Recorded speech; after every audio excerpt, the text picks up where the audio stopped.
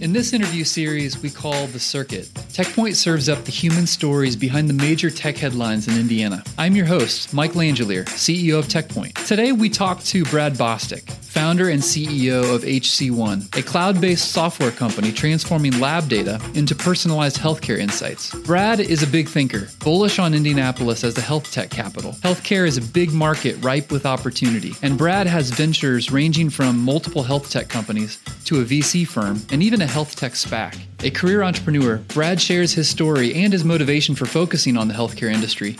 He also talks about how health tech has evolved, as well as where it's heading.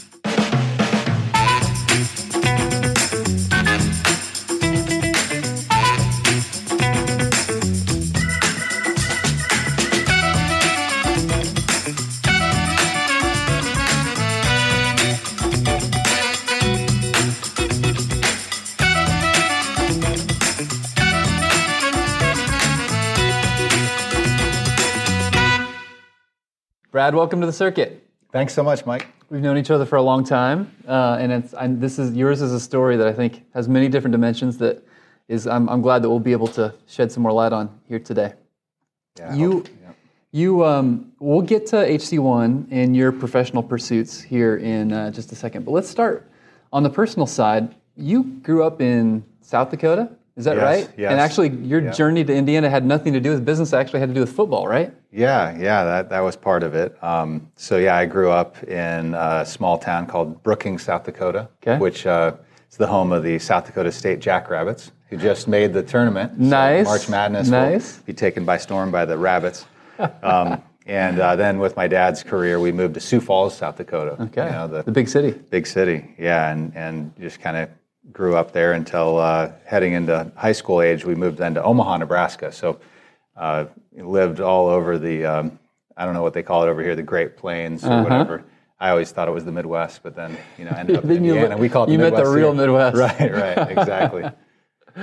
So then you stayed in Indiana for college, right? And so my parents, So my parents actually had moved to Fort Wayne with my dad's job. Okay. And I was a senior in high school. They didn't want to make me move, so I stayed in Omaha for that, and then ended up having an opportunity to come out to Indiana University and did play football at IU as well. Yeah. And loved the business school that they had at IU. Mm-hmm. So that was kind of a big part of the decision as well. So then after school, you went business, but management consulting, right? So it didn't start initially with entrepreneurship, but that was just Well, actually, what was the transition? Yeah, the detail behind all of that is I remember going back to school. I'd always been kind of a self-taught coder, and I went back to school after my sophomore year, and all of a sudden all the computer labs had computers with Netscape, the first browser that got popular. Yep. And that made me realize, wow, this changes everything. Now anyone can access the power of the internet. Mm-hmm. And so I actually wrote a business plan for a college textbook company on the web and started up a business while I was in college. While you were at senior year? At IU. Okay. It was I guess that would have been my junior year. Okay. Yeah, and then I made the irresponsible decision of deciding that running a business and going to school at the same time, something had to give. So I made the irresponsible decision of deciding to graduate from college instead of just doing my business. But it was a profitable venture that the business plan was where you could put in your class schedule and then we would just deliver all of your books to you. Oh, yeah. Based on what class you were in. So a little bit of an e-commerce twist as well. It was an e-commerce, yeah. It was an e-commerce business. And so that was really what lit the fuse for me. Mm-hmm. And then my dad encouraged me to get a real job. Okay. Because he had a great career in a big bank. And so that's what led me to accept a position with Ernst & Young doing management consulting in their information systems advisory and assurance division, I think it was called at the time. And so went through some great training there, met a lot of great people who I still stay in touch with all these years later. But after about, it wasn't a long time, right? It was sort of like maybe the human gestation period. I got through, maybe about 9 months and realized, you got through training and working at a place with 60,000 people was for a lot of people, but it wasn't really for me. Yeah. And so in a very amicable way, decided to transition out and start my own. To do what? Consultancy, because I saw, hey, I have these skills, and so I can just do these things as an independent consultant. Okay. So that was your first, second venture kind of into entrepreneurship. It was. Yeah, it was my second. Yeah. So it was really in college where I just well, and even rewinding from there, I remember growing up having a lot of friends whose parents were entrepreneurs. And my dad, as a banker, would give loans to entrepreneurs and talk to me about the businesses. And so I was always just attracted to that idea of being able to build something. Yeah. And ended up continuing with that theme. And here I am. So what was that post-grad entrepreneurship journey like? How did you start off? Put out your own shingle and get started? It was the dumbest thing in the world. I literally had no idea really where I was going to get a dime. Yeah. But necessity is the mother of invention, right? So back then we still used fax machines, and email was still a relatively novel thing. I'm old. This was like 97, right? Yeah. 98. Yeah. And but .com was really heating up at the time? Oh yeah, it was starting to, and I had been in the e-commerce book business, and there was this other company I remember hearing about called Amazon. It was in the book business, and I just was really lucky to be at a time where there was all this excitement and all this opportunity, and obviously it was a transformational moment in business, and so I just saw, hey, there's so much that you can do. So I ended up getting engaged, interestingly, with a wholesaler of office supplies, building e-commerce tools for them, for their customers to be able to order. And so I just kind of parlayed what I had learned building my own business in college into the sort of e-commerce trend and doing consulting for that. So then there were some kind of chapters in between, but if we fast forward, ultimately you got really compelled by healthcare as an industry. What was the story there? Yes. Well, so first of all, my father-in-law, who is a really entrepreneurial surgeon, had a lot of influence on me when I was in those formative years. He was always explaining to me how the incentives worked in healthcare, and he put together a big physicians group at one point, built a surgery center, did a lot of real estate work, and then would really kind of bring me along and explain why these things were how they were, and would always point out that there's just like an unlimited need in healthcare to make it better and more personalized. And then somewhere in there, in 1999, my mom actually was diagnosed with stage 4 colon cancer, which is a completely preventable, really almost completely preventable cancer. And but lo and behold, she hadn't been engaged in the protocols that would have identified that early. And so then I saw firsthand in early 2000 just how impersonal healthcare delivery was. Even when you were a patient who needed a lot of care in one of the top healthcare institutions. So I just thought, man, this just shouldn't happen this way. We should be more proactive and preventative. And then once somebody does have an illness, there should be a better way to make that more personalized. So I'd say really for me, the seed was planted in 2000 through watching her, which ultimately she lost her battle with cancer.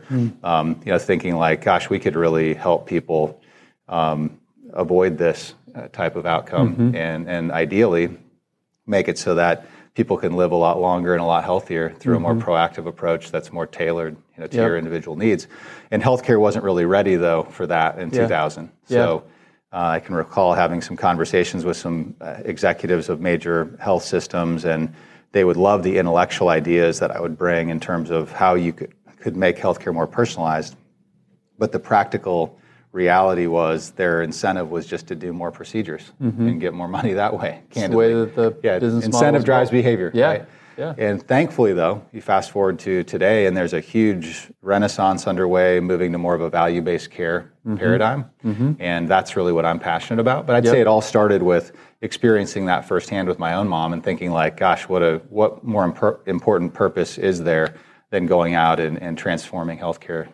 So hc1 was born kind of out of that kernel and ultimately came to be the company. For those that are just not familiar with the company, why don't you just give the thumbnail on what it is? And really, it was about 10 years after my mom passed away that we launched hc1, and I had a number of other businesses that I was involved with that I started, and teleradiology was one, an interoperability software company exchanging data in healthcare. So I took a lot of steps down the path, but ultimately, in 2011 saw that the train had left the station on this move to a value-based care model, which just means that health systems and clinicians would increasingly be rewarded for demonstrating that they could make patients healthier by using less services, Right. keep you out of the hospital, Yeah. and you would make more money as a doctor. Totally antithetical to the old model, though, right? Completely opposite, yeah. I mean, in the 60s, when Medicare and Medicaid were established to provide this fee-for-service model, it was really more of a safety net for people who were in the retirement age or that were,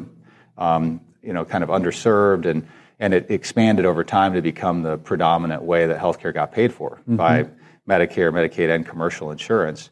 And ultimately, that's led to about $4 trillion a year of expense in the U.S. Wow. Largely due to the inefficiencies that are in that model, Yeah. which really wasn't intentional. It's just incentives made that happen.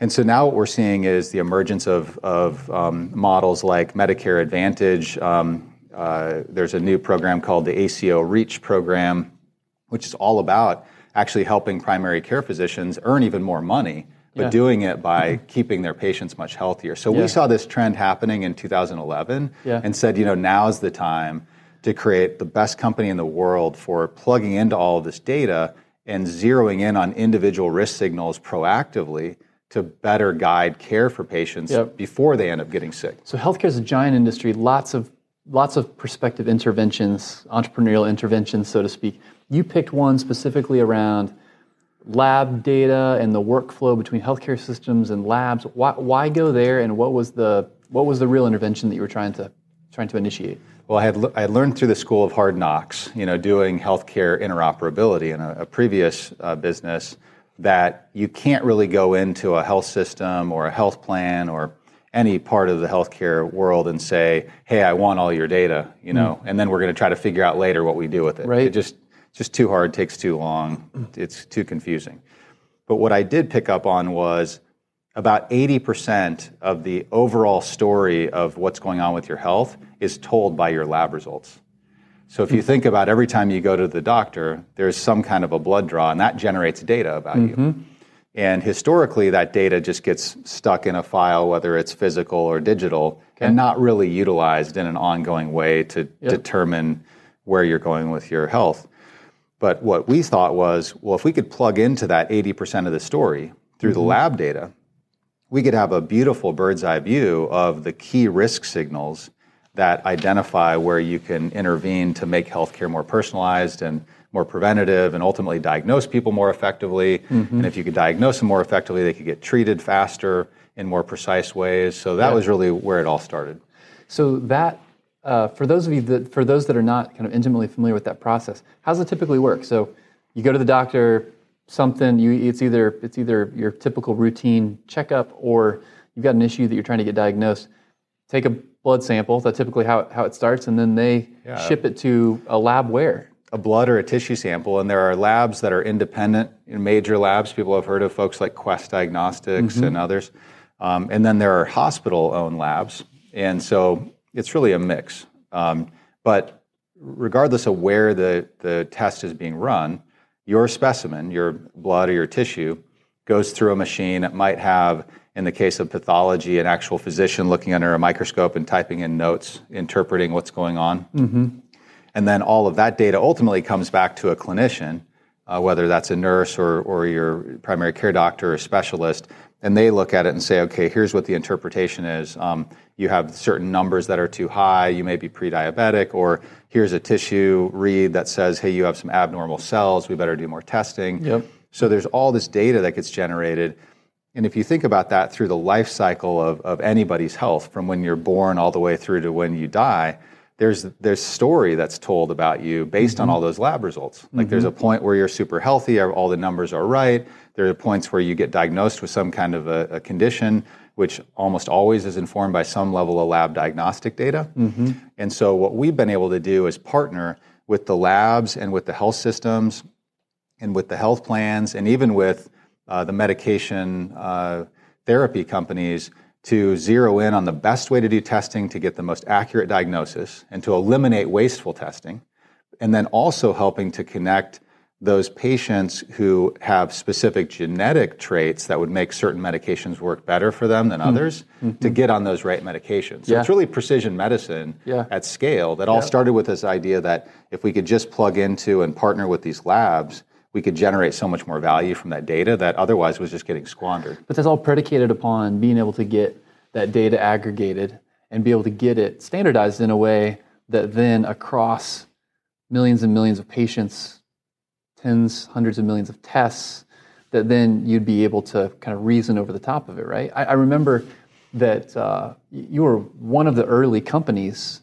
to kind of take this to the cloud, right? Mm-hmm. To be able to realize that vision, but not easy at the time, right? Because particularly when you're talking about healthcare data, at the time that was pretty early on. Yeah, no doubt. In fact, I recall just by chance I had gotten introduced to this guy named Andy Jassy, who at the time was running Amazon Web Services, which was still kind of a new thing. Yeah.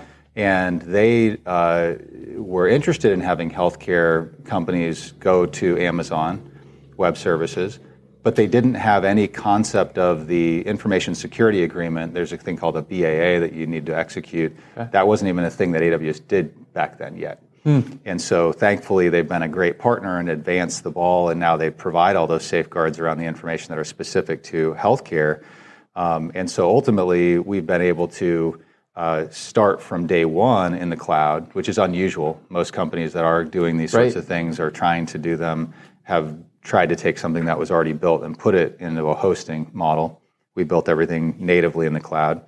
And ultimately, we've been able to create machine learning models that have been trained now over more than 30 billion test results and the associated orders to be able to automate that organization of all the data, which is a huge part of the challenge, as you point out. You know, day one, it was a really daunting task. People would look at us and say, hey, why are you focused on the lab? You know, there's like not a lot of margin there, and it's not a place where a lot of people are innovating. Stuff. Yeah, it's all in the basement. You know, it smells bad down there. And, you know, and I would explain, no, it's the data, it's the story. You know, it's the information that advises you on what's going on with the patients.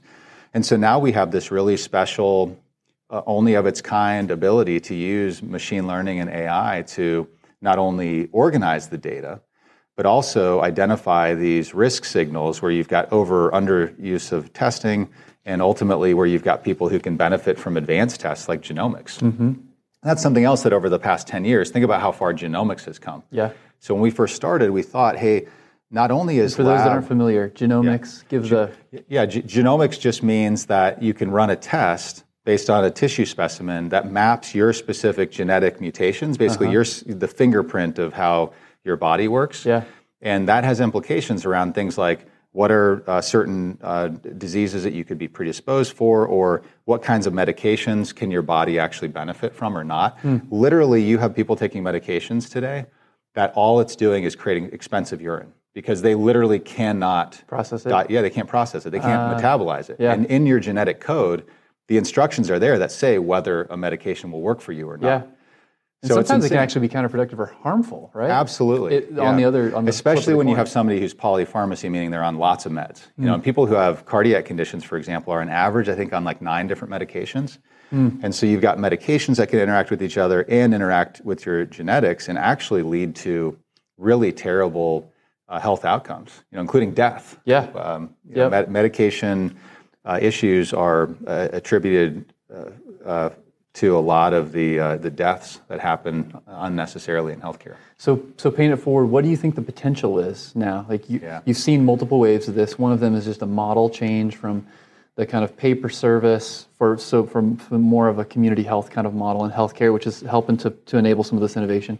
You've seen and been on the front edge of the technological innovation, particularly around putting this compute power into the cloud and aggregating this data, standardizing it there. Now you look forward and all of the kind of machine learning AI technologies are getting better. You have these models running on top of the data to enable what? Like when you think back to your mom's situation and how you wanted to then change healthcare for the better, what potential do you have today and where do you see it going in the future? Well, so you know how you order a teddy bear on Amazon and they treat it like it's life or death, they deliver it to you on time, and they memorize exactly how that should all work? I just got a notification. It wasn't for a teddy bear, but exactly where it is in the delivery schedule. I know you're stockpiling teddy bears.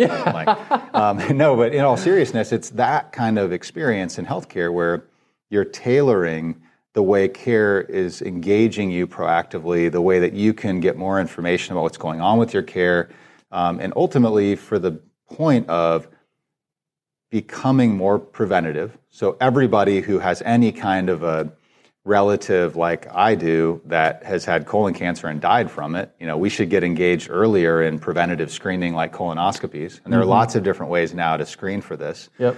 And then people who actually do have some kind of a condition, a disease state, they can be diagnosed more effectively sooner by having more tailored, dialed-in diagnostics, where it's not just the panel of tests that is given every single time and you can't figure out what's wrong or you don't even identify that there's an issue. So I think that's an opportunity. And then in doing all of that, you keep people well, which actually brings down the cost of healthcare.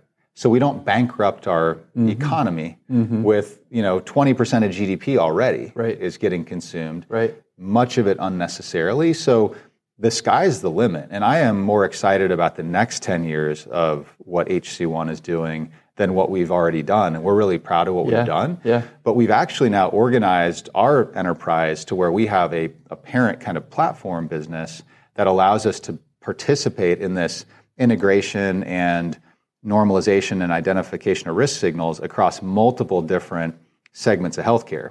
While each one of those can have leadership teams and their go-to-market, but it's applying the same pattern that we're incredibly good at to do even more in healthcare than what we could have ever done in more of a single-threaded model. Yeah. Talk about that.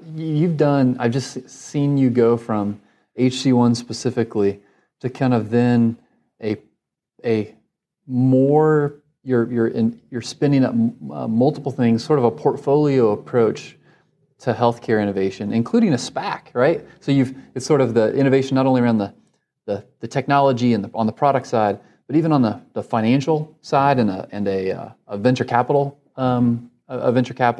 fund as well to invest in companies.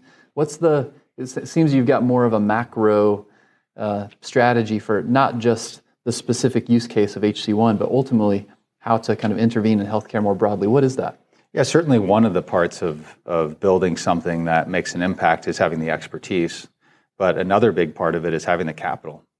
And if you have the expertise that's really unique, and you have the capital to be able to support the initiatives where you can bring value through your expertise as well, you can dramatically accelerate what you can bring to the world. And we're completely dedicated to transforming healthcare in a positive way, and we don't want that to be limited to only one particular area. And so, yes, Health Cloud Capital is a fund that I co-founded in 2017, focused on investing in these different businesses that we're involved with, that generally our businesses, hc1, is able to power with our back-end technology.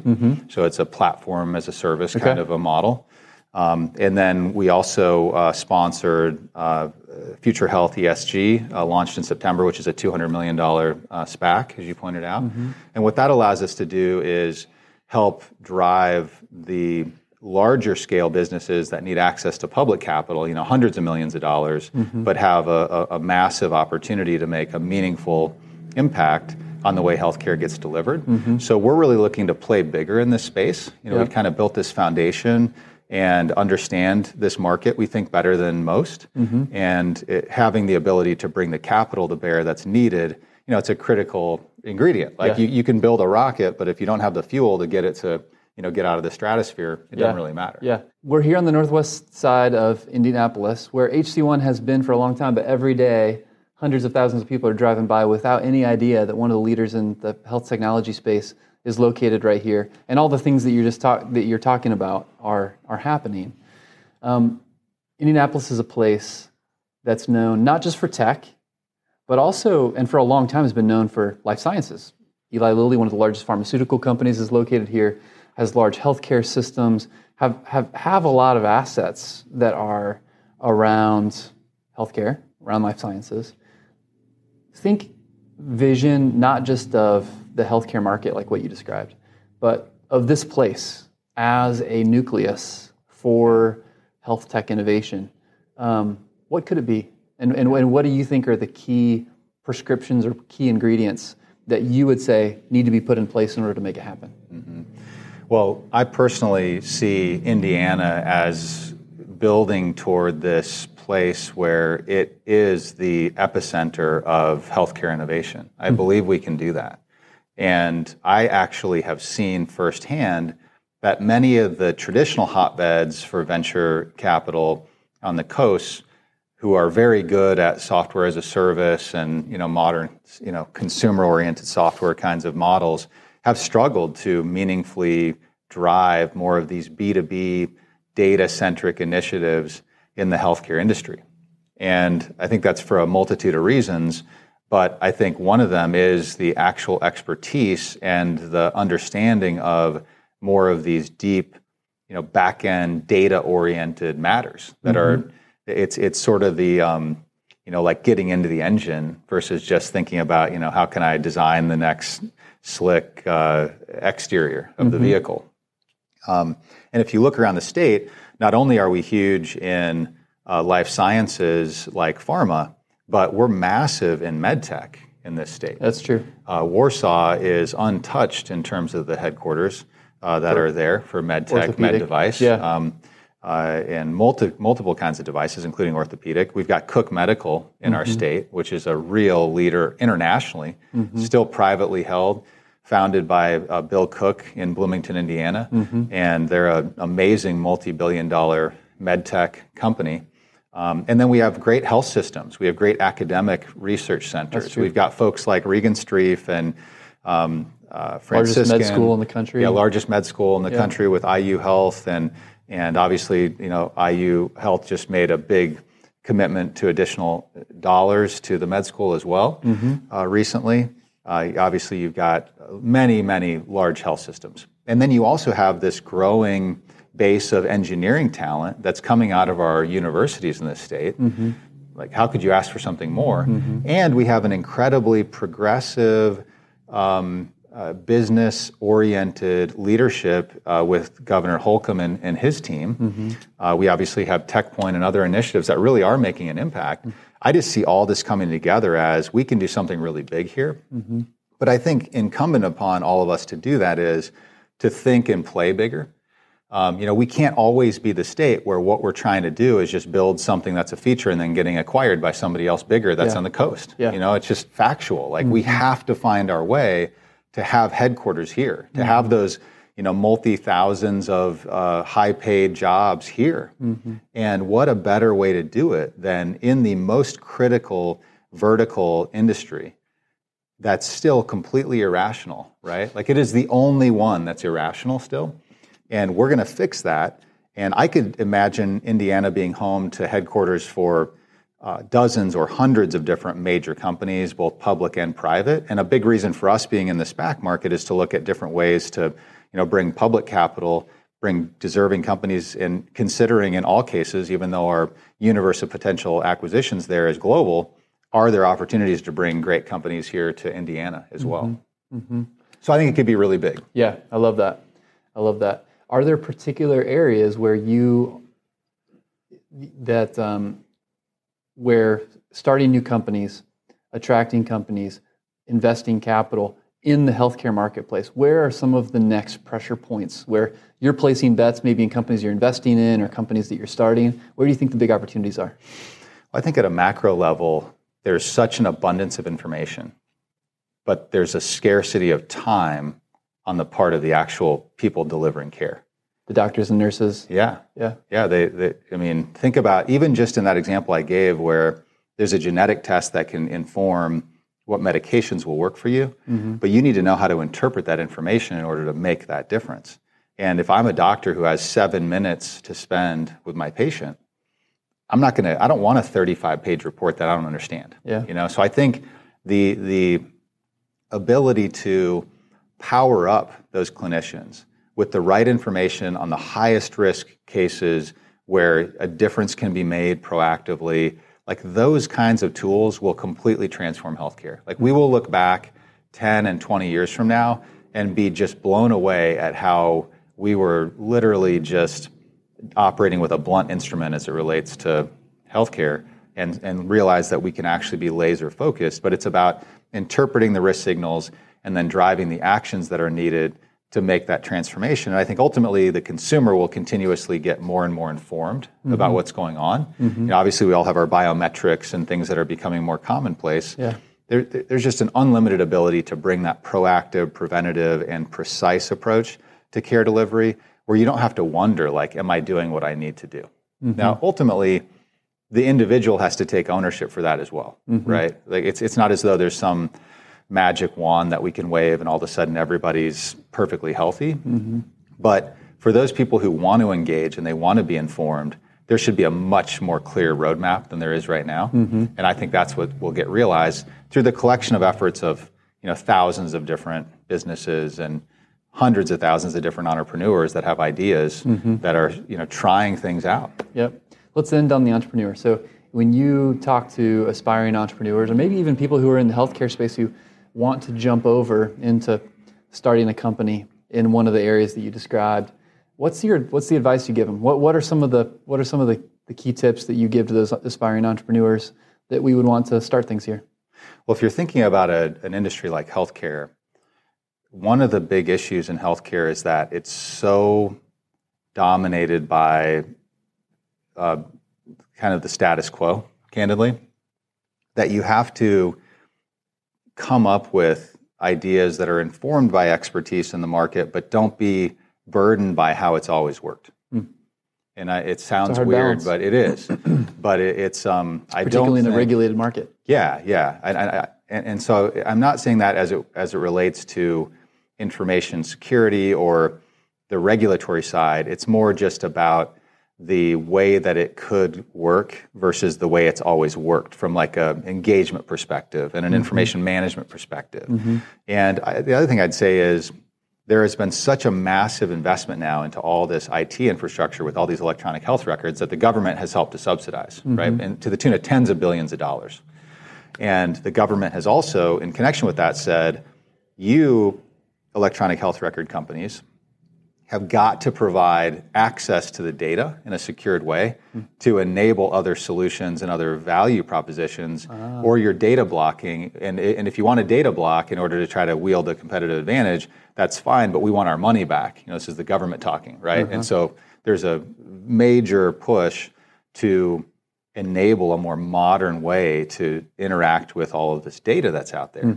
And so I can't even begin to convey all the ways that creates value, but it's when I first started on my journey, 25 years ago, I was just always frustrated by the fact that there was this opaque kind of locked up way that data was managed. Even if you were the patient, like you couldn't get insight into what was going on with your information. Now that's totally changing. So I think if you want to be a healthcare, health tech entrepreneur, there's a lot of value in coming at it in unique and creative ways and looking at, okay, now that the data is being liberated, how can I create solutions to help by disease state, by being preventative, by bringing better information to the clinical care delivery folks, the doctors and their staff. I mean, the sky's the absolute limit. So I'd say if you have a great idea for healthcare and it can make it better, give it a try. What are you going to regret when you're 80 and you're looking back? It's a good place to innovate. All right, Brad, well, thanks for sharing your story. It's been fascinating to hear more about not only your background, but also more about what's happening in the healthcare industry. And best of luck to you. Thanks so much, Mike. Appreciate it.